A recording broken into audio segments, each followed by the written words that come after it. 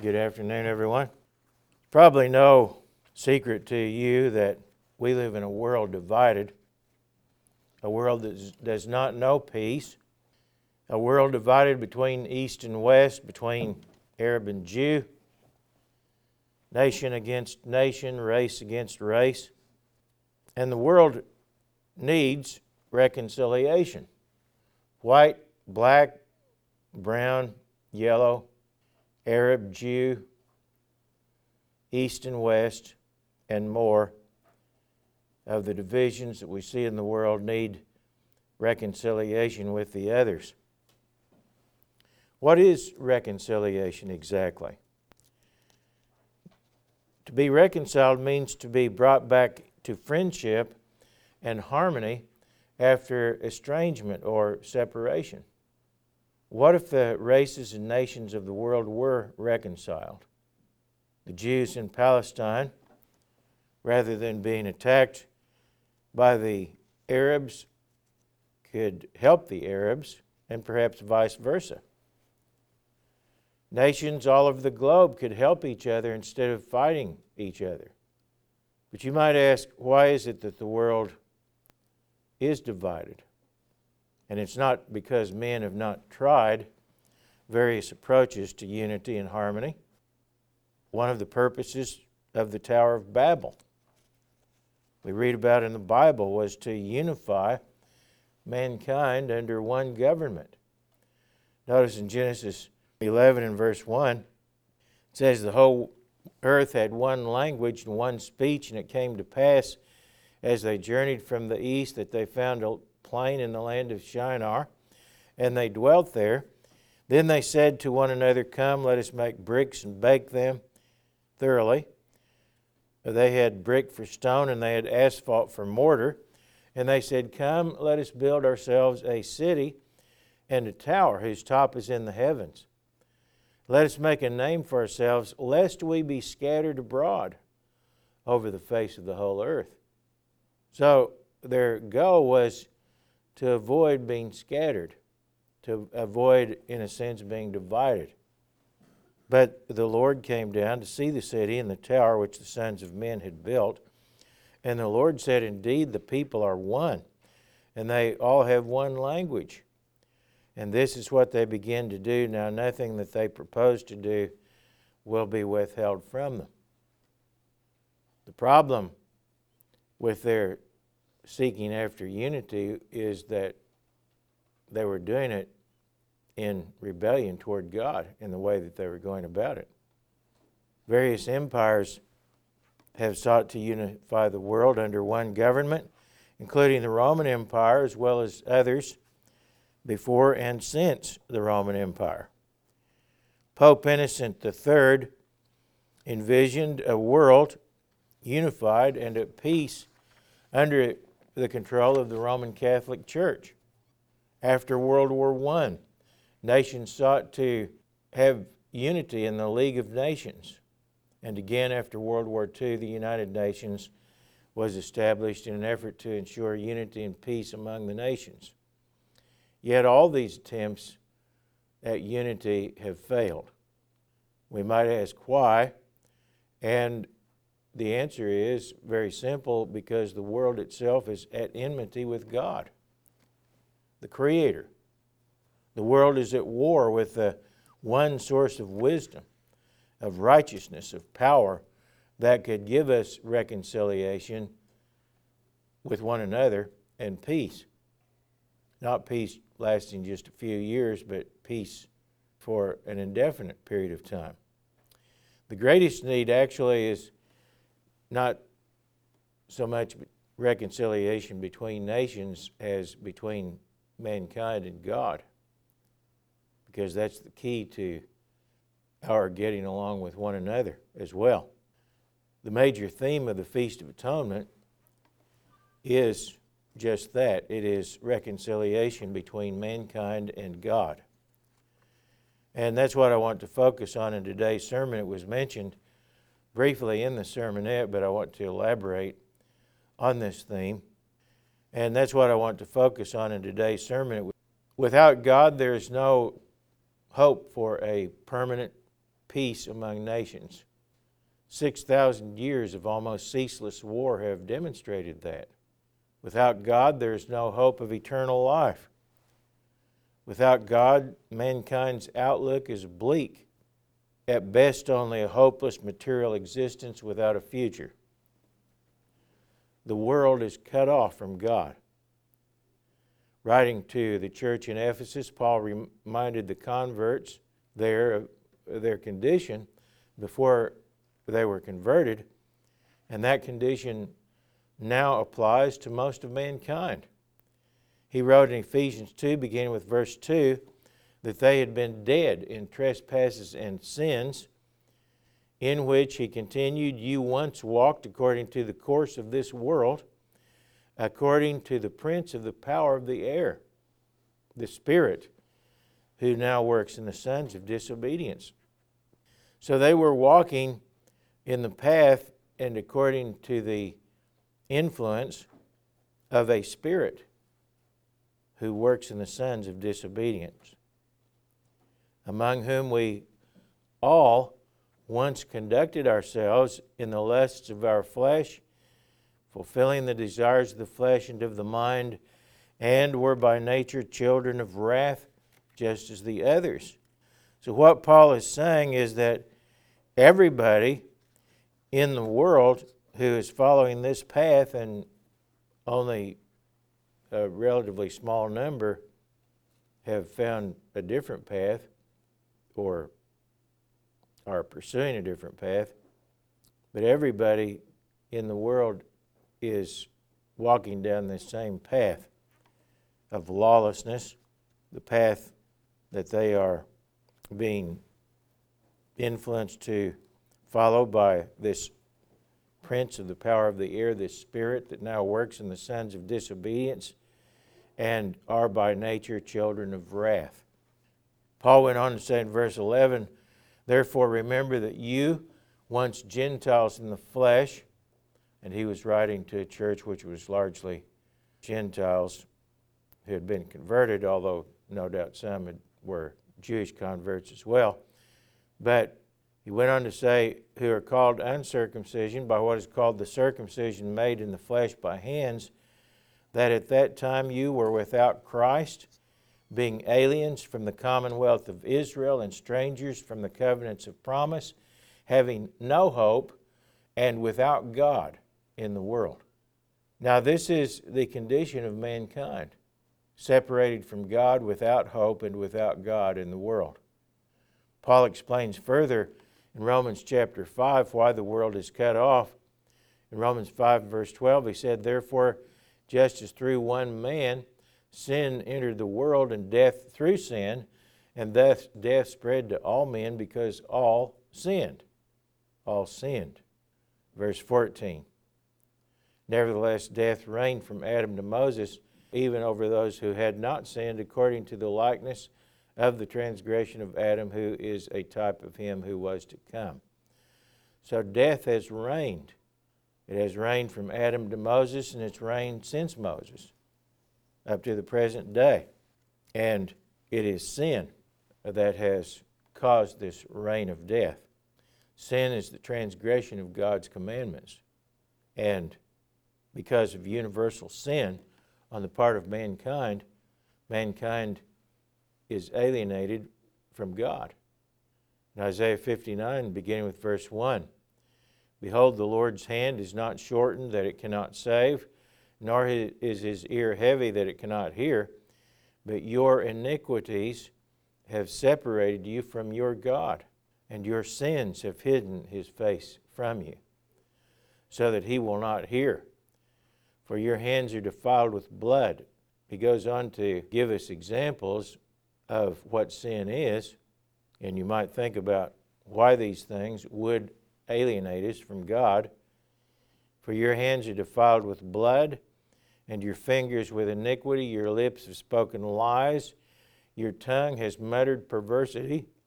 No one calls for justice, nor does any plead for truth. They trust in empty words and speak lies. They conceive evil and bring forth iniquity. They hatch viper's eggs and weave the spider's web. He who eats of their eggs dies. and from that which is crushed a viper breaks out. Their webs will not become garments, nor will they cover themselves with their works. Their works are works of iniquity. Their works are works of iniquity, and the act of violence is in their hands. Their feet run to evil, and they make haste to shed innocent blood. Their thoughts are thoughts of iniquity. Wasting and destruction are in their paths. The way of peace have they not known, and there is no justice in their ways. They have made themselves crooked paths. Whoever takes that way shall not know peace. Notice he says, whoever takes that way shall not know peace. That's why we haven't had peace in the world. For 6,000 years, it's because of the way that mankind has taken, the way of sin, the way of evil. Therefore, justice is far from us, nor does righteousness overtake us. We look for light. A lot of people claim to want to know God or want to know the truth, but there's darkness. For brightness, but we walk in blackness. We grope for the wall like the blind. And in essence, this is what happens when human beings try to set up organizations and systems to ensure peace and unity among men. They're groping as though they were blind because their methods are not going to work. We grope as if we had no eyes. We stumble at noonday as at twilight. We are as dead men in desolate places. We all growl like bears and moan sadly like doves. We look for justice, but there is none, for salvation, but it is far from us. For our transgressions are multiplied against you, and our sins testify against us. For our transgressions are with us, and as for our iniquities, we know them, in transgressing and lying against the Lord, and departing from our God, speaking oppression and revolt, conceiving and uttering from the heart words of falsehood. Justice is turned back, and righteousness stands afar off, for truth is fallen in the street, and equity cannot enter. So truth fails, and he who departs from evil makes himself a prey. This is the reason that we are alienated from God. Paul wrote in Romans 5, as we read earlier, that we live under a reign of death, and ruling over the world is a great prince who has led mankind in this way of destruction and death. His name is Abaddon, or Apollyon. Abaddon being the Aramaic and Apollyon the Greek. Both of those words mean destroyer. He's also known as Satan, which means adversary. He was the first to rebel against God, who had created him, and he has held sway over the world since the time of Adam and Eve, when they chose to give in to Satan's influences rather than be faithful to God. In 1 John 12, verse 31, and elsewhere, he is called the prince of this world. The Greek word used for prince, as it's translated in many translations, the Greek word is archon, which can mean prince or ruler. In John 8, verse 44, he is condemned as a murderer and the father of lies. Satan is the enemy of God. He is the ruler of this present age. And virtually the entire world is under his sway. In Revelation 12, verse 9, it says, so the great dragon was cast out, that serpent of old called the devil and Satan, who deceives the whole world. He deceives the whole world. The world has followed the path of Satan in rebellion and living in sin and transgressing God's laws, and so the world is cut off from God. Now, in Ephesians 2 and verse 13, Paul wrote, now in Christ Jesus, you who once were far off have been brought near by the blood of Christ. For he himself is our peace, who has made both one and has broken down the middle wall of separation. The world can be reconciled to God. Even though the world has been alienated from God, it can be reconciled to God. And the key to that reconciliation is faith in Jesus Christ. As Paul wrote, as we just read here, He Himself is our peace, or He is the way to our being at peace with God. And His death made possible the path forward to reconciliation with God. God has taken the first step toward reconciling the world to Himself through the death of Jesus Christ.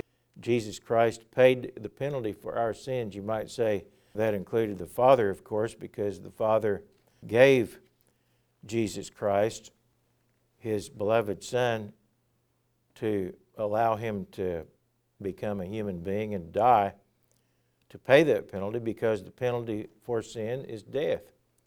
As Paul wrote in Romans chapter 6, verse 23, the wages of sin is death. In Romans 5, verse 8, Paul wrote, God demonstrates His own love toward us, that while we were still sinners, Christ died for us. Much more then, having now been justified by His blood, we shall be saved from wrath through Him. For if, when we were enemies, we were reconciled to God through the death of His Son, much more having been reconciled, we shall be saved by His life. Now, Christ's death, of course, was necessary for the world to be reconciled to God, but it requires more than that. It requires His life. He is a living Savior, not a dead Savior. And we are saved by His life. His life, His resurrection, points the way to what being reconciled to God ultimately means for mankind. In verse 11, not only that, but we also rejoice in God through our Lord Jesus Christ, through whom we have now received the reconciliation. Those who have repented of their sins and who have been forgiven of their sins and received the Holy Spirit have been reconciled to God, because it was our sins that Jesus Christ bore, as Peter wrote in 1 Peter chapter 2 and verse 24, He Himself bore our sins in His own body on the tree. And so in Ephesians chapter 2, Paul went on to say of Christ and His death, having abolished in His flesh the enmity, that is, the law of commandments contained in ordinances, so as to create in Himself one new man from the two. Now here Paul is writing about the division between Jew and Gentile and the enmity that existed at that time and has continued to exist down to our day today. And so what Paul is saying is that Christ's death not only made reconciliation with God possible, but it also contains the formula for reconciling human beings to one another, such as Jew and Gentile, having abolished in His flesh the enmity, that is, the law of commandments contained in ordinances, so as to create in Himself one new man from the two, thus making peace, and that He might reconcile them both to God in one body through the cross, thereby putting to death the enmity. And He came and preached peace to you who were afar off, the Gentiles, and to those who were near. Neither one was all that near to God, but in some ways the Jews were more near than Gentiles. At least they had the covenants and so forth. But he went on to say in verse 18, for through Him we both have access by one Spirit to the Father.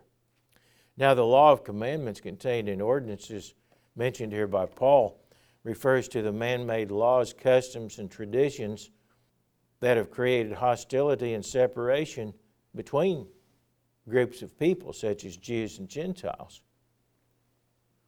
And those hostilities are carried on often from generation to generation through various customs and traditions that are passed on that tend to divide and separate people in a way that is not good. But through Jesus Christ, we're told, all may be reconciled to God, first of all, and to one another. When human beings are reconciled to God, they will more or less automatically be reconciled to one another. And it is through faith in Jesus Christ that is the way to reconciliation. In Colossians 1 verse 19, Paul said, "For it pleased the Father that in him all the fullness should dwell," that is, in Jesus Christ, "and by him," that is, by Jesus Christ, "to reconcile all things to himself." All things are reconciled to God through Jesus Christ. To reconcile all things to himself by him, that is, by Jesus Christ, whether things on earth or things in heaven, having made peace through the blood of his cross. And you who once were alienated and enemies in your mind by wicked works. Now notice again, what is the source, the cause of the alienation? It is by wickedness, by sin, and sin begins in the mind. You who once were alienated and enemies in your mind by wicked works, yet now he has reconciled in the body of his flesh through death, to present you holy and blameless and above reproach in his sight, if indeed you continue in the faith, grounded and steadfast, and are not moved away from the hope of the gospel which you heard, which was preached to every creature under heaven, of which I, Paul, became a minister. Notice it is that faith, genuine faith in Jesus Christ, faith which comes from God, which is the path forward to reconciliation, which produces that reconciliation. And the Greek word here in this passage for reconcile in verse 20 and elsewhere, the Greek word is katalasso, which means to decisively change. Katalasso, translated reconcile, here means to decisively change.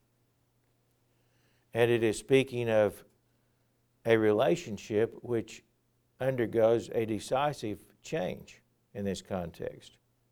What reconciliation means is that our relationship with God is changed.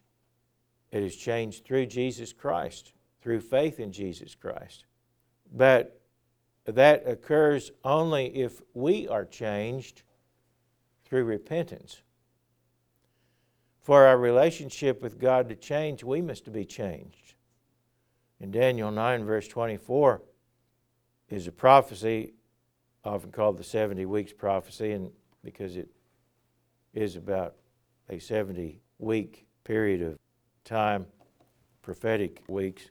It says 70 weeks are determined for your people and for your holy city, to finish the transgression, to make an end of sins, to make reconciliation for iniquity, to bring in everlasting righteousness, to seal up vision and prophecy, and to anoint the most holy. Now notice it says here, to finish transgression, to make an end of sins, to make reconciliation for iniquity. Notice that ending sin, finishing transgression, is placed in the context of reconciliation and bringing in everlasting righteousness. Reconciliation occurs when sins are dealt with and there comes an end to sin.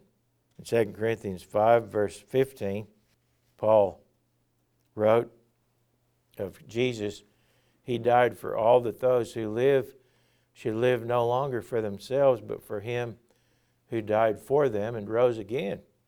And in verse 17, therefore, if anyone is in Christ, he is a new creation. Old things are passed away. Behold, all things have become new. So, if we have genuine faith in Jesus Christ, that faith is going to be reflected in our conduct, in how we live. That those who live should no longer live for themselves, but for Christ. And being converted means that we become a new kind of creation, a new creature, a different person from what we were before. And what that is describing is repentance and the results of repentance. Repentance means that we quit sinning. It means that we put to death the works of the flesh. It means that we no longer just live according to our own desires and our own inclinations, but we consciously strive to live according to the commandments of God. We examine our thoughts and behavior, and we filter out those things which are inconsistent or opposed to God's laws. In Romans 6 and verse 1, Paul wrote, "What shall we say then? Shall we continue in sin that grace may abound?" And this is what some have taught. Certainly not, though, said Paul. How shall we who died to sin live any longer in it? But do you not know that as many of us as were baptized into Christ Jesus were baptized into His death? Baptism is in part a symbolic death. It is acknowledging that the old self is dead in a spiritual sense. Therefore, we were buried with Him through baptism into death, that just as Christ was raised from the dead by the glory of the Father, even so we should walk in newness of life. What that means is a different way of life, a way of life that is free from sin, a way of life that resists sin. Not that we're going to be perfect in resisting sin all the time, but even when we stumble, we need to be aware of our need for continuing repentance and strive even more determinedly to overcome. Verse 5, he says, if we have been united together in the likeness of His death, certainly we also shall be in the likeness of His resurrection, knowing this, that our old man was crucified with Him. So metaphorically speaking, when you have gone through that process of repentance and baptism, you have died, just as Jesus died on the cross, that the body of sin might be done away with, that we should no longer be slaves of sin. We're no longer to live as slaves to sin, slaves to our lusts and fleshly desires. Going on in verse 10 of Romans 6, for the death that He died to sin once for all, but the life that He lives to God. Likewise, you also reckon yourselves to be dead indeed to sin, but alive to God in Christ Jesus our Lord. Therefore do not let sin reign in your mortal body, that you should obey it in its lusts. Notice he said, do not allow sin. Remember what sin is. Sin is the transgression of God's commandments. And we're not to allow sin to reign in our bodies, that we should obey sin. Do not present your members as instruments of unrighteousness to sin, but present yourselves to God as being alive from the dead, and your members as instruments of righteousness to God.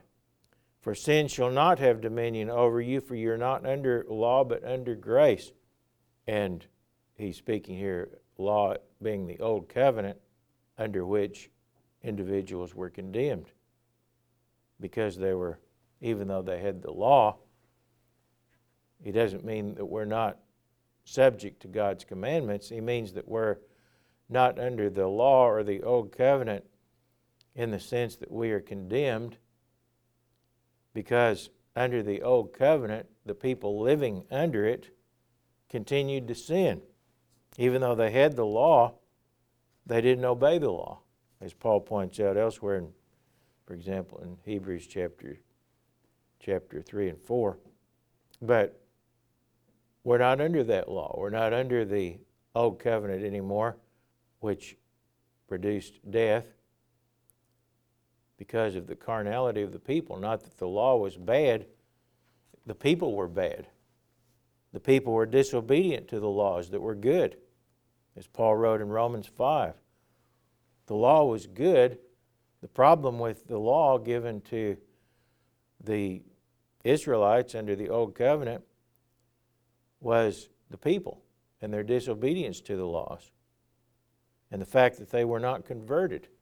The law was written on tablets of stone, but it was not written in their hearts and minds.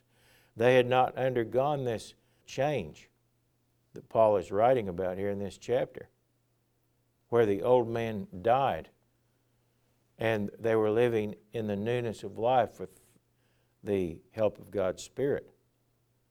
And so in verse 18 he says, having been set free from sin, you became slaves of righteousness. After a manner of speaking, we are to be slaves of righteousness, not slaves in a literal sense, but we are to live as being subject to the law of righteousness. Righteousness consists of obeying God's commandments, and that's what we are to be doing. In order for us to be changed through the power of God's Spirit, we must make a firm decision to turn away from sin and then to follow through with striving to live in harmony with God's commandments. Otherwise, we cannot be reconciled to God, because it is sin that has separated us from God. Now, there are lots of people who claim to represent Christ who teach that Christians don't have to submit to God's laws because we've been freed from the law.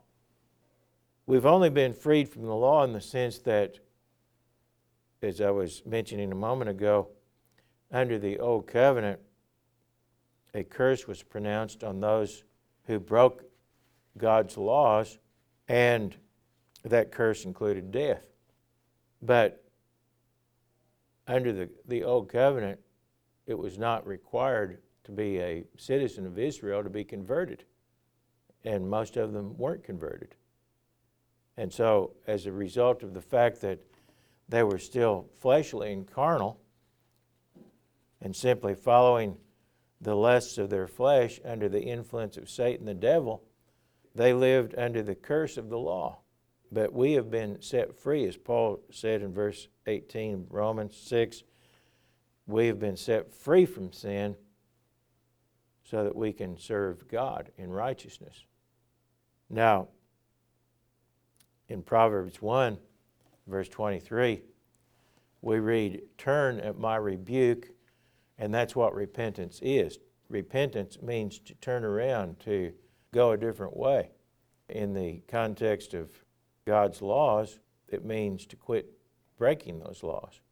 And so here in this proverb it says, turn at my rebuke, in other words, repent. Surely I will pour out my Spirit on you. I will make my words known to you. When we repent, then we are in a position where we can receive the Holy Spirit. That's what Peter said in his sermon in the temple on the day of Pentecost, shortly after Jesus' death and resurrection. They asked, what should they do? And he said, repent and receive the Holy Spirit. But you can't receive the Holy Spirit until you repent. When we make a firm decision to turn from sin, that is the first step in repentance. And then we set our minds to live in harmony with God's laws. And then we can receive the Holy Spirit, which empowers us to do what we have determined to do. And nobody has to wait to do that. Reconciliation is available now to anyone who wants to follow this formula, who decides that that's what he wants to do and is willing to follow through. Reconciliation is now available to mankind through Christ's sacrifice. And that includes any human being can be reconciled to God now. But mankind, or any person, must accept God's terms for that reconciliation to be accomplished. Of course, most people so far are not willing to accept God's terms. It's not that the gospel hasn't been heard, and it's not that the truth is not available to people. Millions, probably billions of copies of the Bible have been printed and distributed all over the world. But most people have ignored the Scriptures. And even though that's been done, the gospel must continue to be preached. The true gospel needs to be proclaimed, and that message of reconciliation and salvation needs to be taken to the world, actively taken to the world. Jesus preached that message of reconciliation during his sojourn on earth. As we read earlier in Ephesians 2 and verse 17, he came and preached peace to you who were afar off and to those who were near. Speaking in this particular passage of Jews and Gentiles. But that's what Christ did. Although he personally restricted his preaching almost exclusively to the Jews, he sent his disciples out, as we read in Matthew 10 and verse 6, to preach to the lost sheep of the house of Israel, the people of Israel that were scattered far and wide in many parts of the earth. And later, his disciples were instructed to take the same message to the entire world. He said in Mark 16, verse 16, I believe it is, verse 15, whichever it is, "Go into all the world and preach the gospel to every creature." And that was his commission to the church, not just to the original apostles, because their mission was primarily to take the gospel to the Israelite nations or peoples, and Paul and others were given the task of taking the gospel to the Gentiles.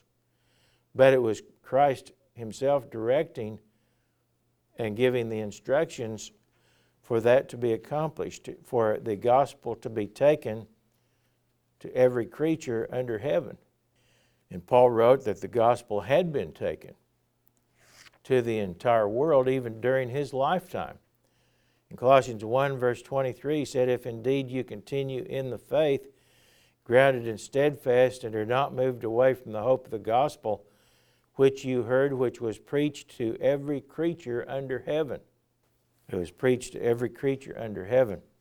In Romans 10 verse 18, Paul wrote, "But I say, have they not heard? Yes, indeed, their sound has gone out to all the earth, and their words to the ends of the world." He's talking about the message of the gospel. Their sound had gone out to all the earth, and their words to the ends of the world. But that's what Jesus Christ commanded to be done. In 2 Corinthians 5 verse 18, "Now all things are of God, who has reconciled us to himself through Jesus Christ, and has given us the ministry of reconciliation." That is, that God was in Christ reconciling the world to himself, not imputing their trespasses to them, and has committed to us the word of reconciliation. Now then, we are ambassadors for Christ, as though God were pleading through us. We implore you on Christ's behalf to be reconciled to God. For he made him who knew no sin to be sin for us, that we might become the righteousness of God in him.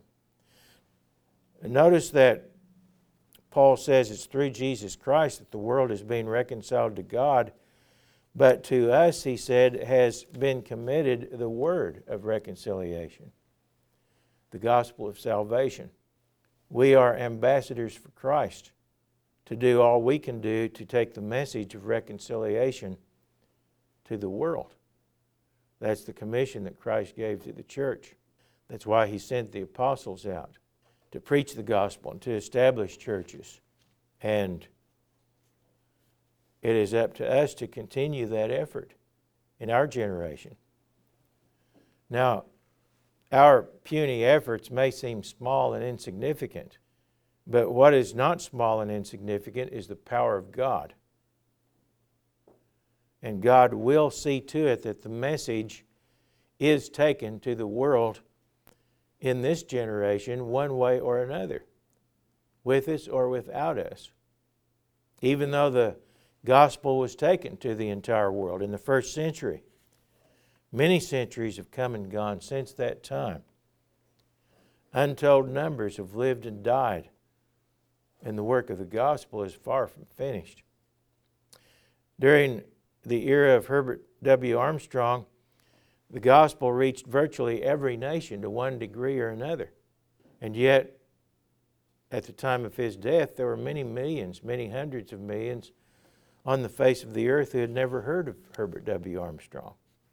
There were pockets of believers in various places around the world during Mr. Armstrong's era, not all of them members of the Worldwide Church of God, by the way.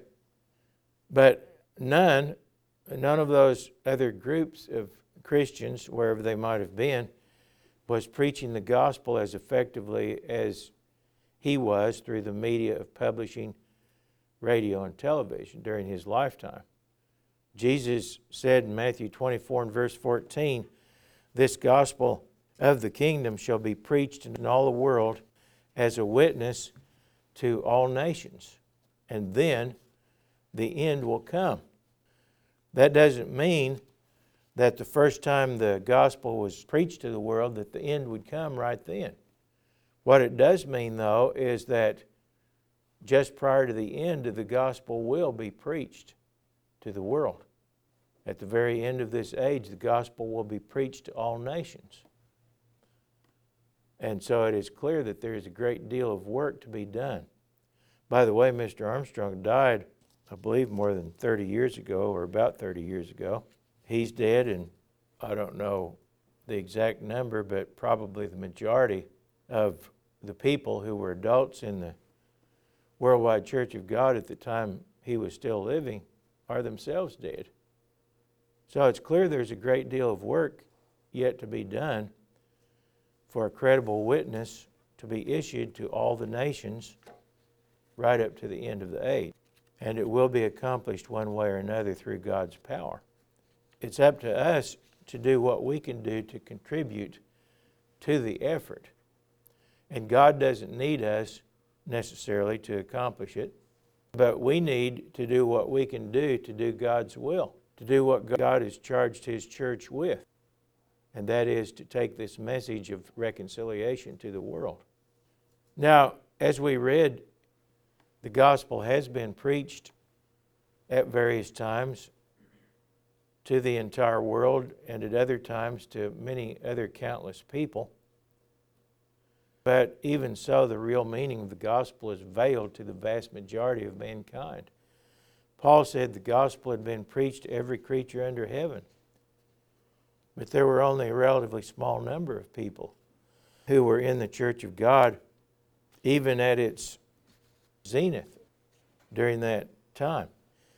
Down through the ages, the vast majority of people have not been Christians in any sense of the word, have not even claimed to be Christians.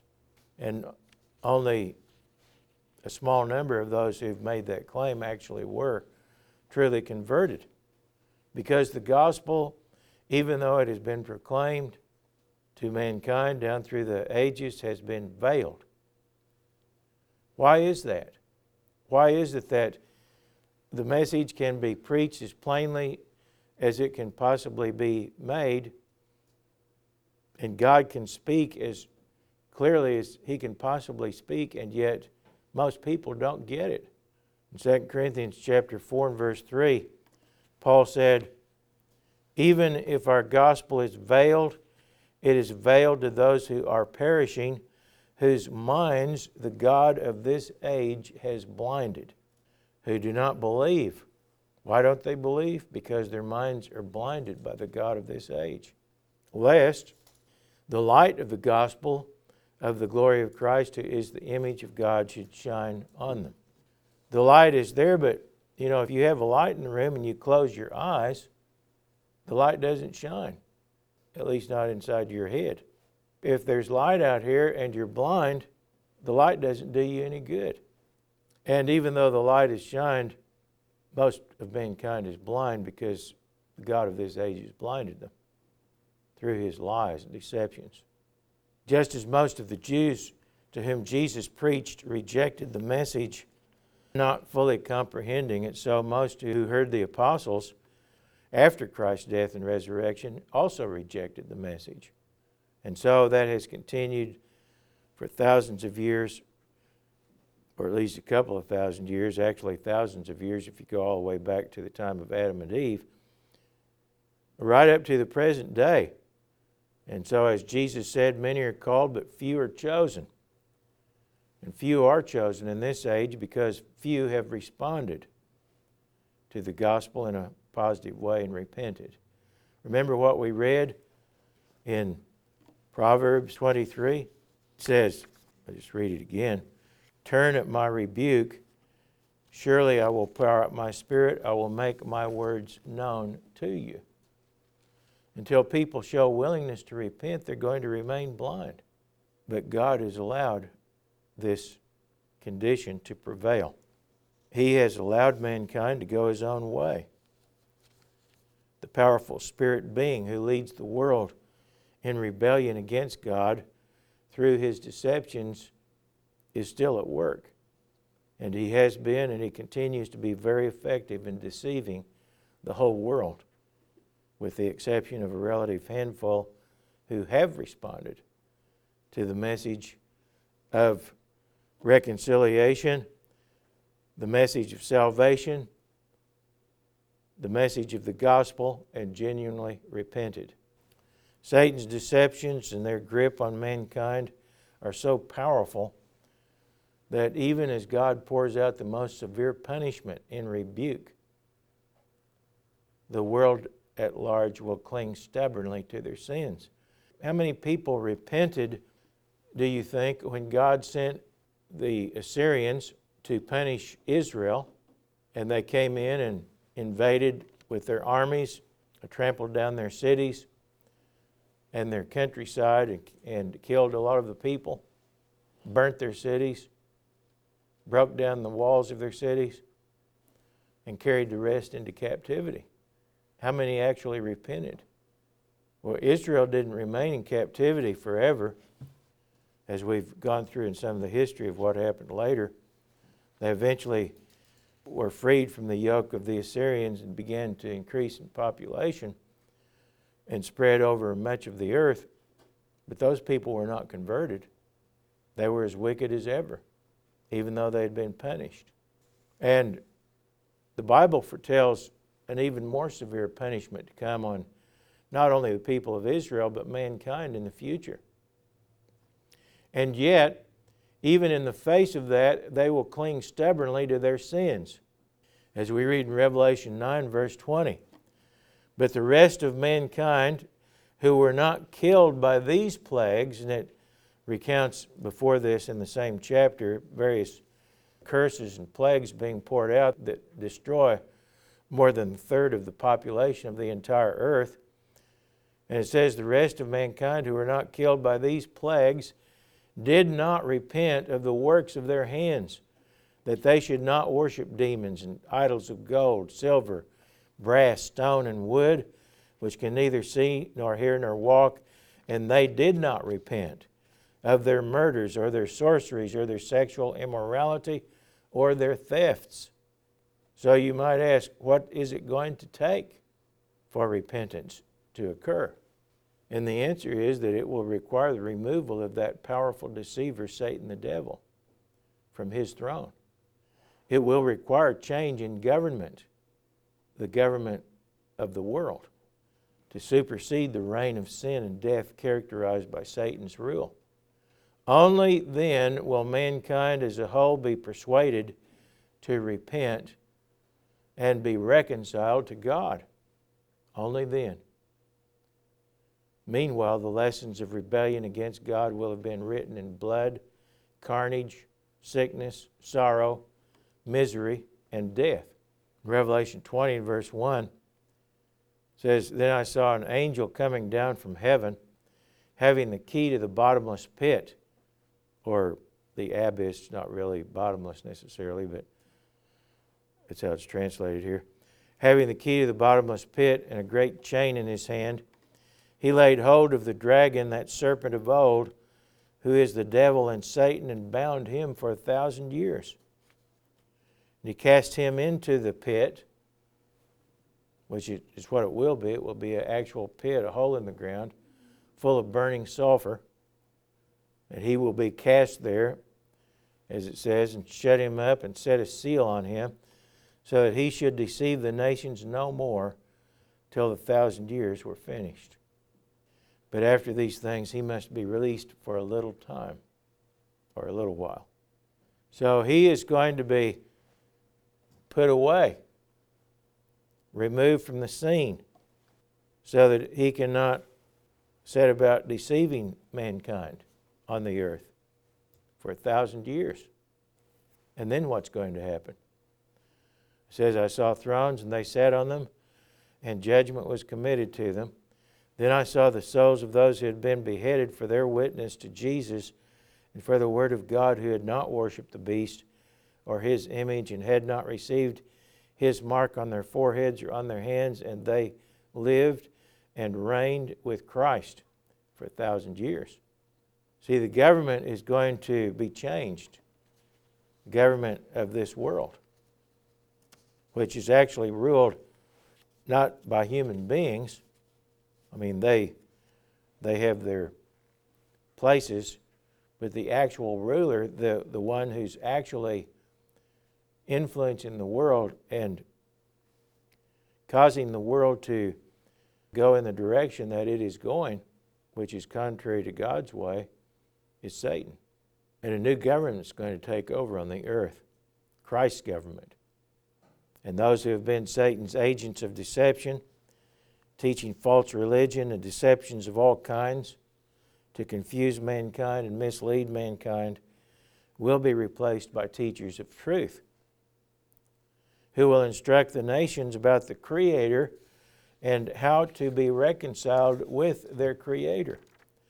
And this time, there won't be all kinds of static, so that the message cannot get through.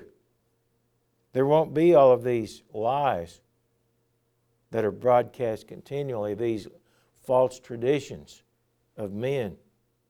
Those traditions will also be a thing of the past. And there will be human beings, both physical human beings as well as human beings who have been resurrected and made holy into the likeness of Jesus Christ, in that they will be spirit beings, no longer flesh and blood. But they will be all over the earth teaching people the truth. They'll be teaching people who is the real God. And they will be teaching people how to be reconciled with God. In Isaiah 1 verse 24, therefore the Lord says, the Lord of hosts, the mighty one of Israel, I will rid myself of my adversaries and take vengeance on my enemies. I will turn my hand against you and thoroughly purge away your dross and take away all your alloy. I will restore your judges as at the first, and your counselors as at the beginning. Afterward, you shall be called the city of righteousness. He's writing here to, or speaking to Jerusalem, the faithful city. Zion shall be redeemed with justice, and her penitents with righteousness. In Isaiah 30, verse 18, therefore the Lord will wait, that he may be gracious to you, and therefore he will be exalted, that he may have mercy on you. For the Lord is a God of justice. Blessed are those who wait for him. For the people shall dwell in Zion at Jerusalem. You shall weep no more. He will be very gracious to you at the sound of your cry. When he hears it, he will answer you. And though the Lord gives you the bread of adversity and the water of affliction, yet your teachers will not be moved to a corner anymore, but your eyes shall see your teachers. Your ears shall hear a word behind you saying, this is the way, walk in it, whenever you turn to the right hand or whenever you turn to the left. You will also defile the covering of your graven images of silver and the ornament of your molded images of gold. You will throw them away as an unclean thing. you will say to them, get away. All the world's false religions will be abandoned. The gods will be thrown into the trash heaps. Many of them thrown into the fire to be burned and destroyed, melted down, or burned up. Ezekiel 36 and verse 23. I will sanctify my great name which has been profaned among the nations, which you, speaking to Israel, have profaned in their midst. And the nations shall know that I am the Lord. How are they going to know that God is the Lord? For I will take you from among the nations, gather you out of all countries, and bring you into your own land. Then I will sprinkle water on you, and you shall be clean. I will cleanse you from all your filthiness and from your idols. I will give you a new heart and put a new spirit within you.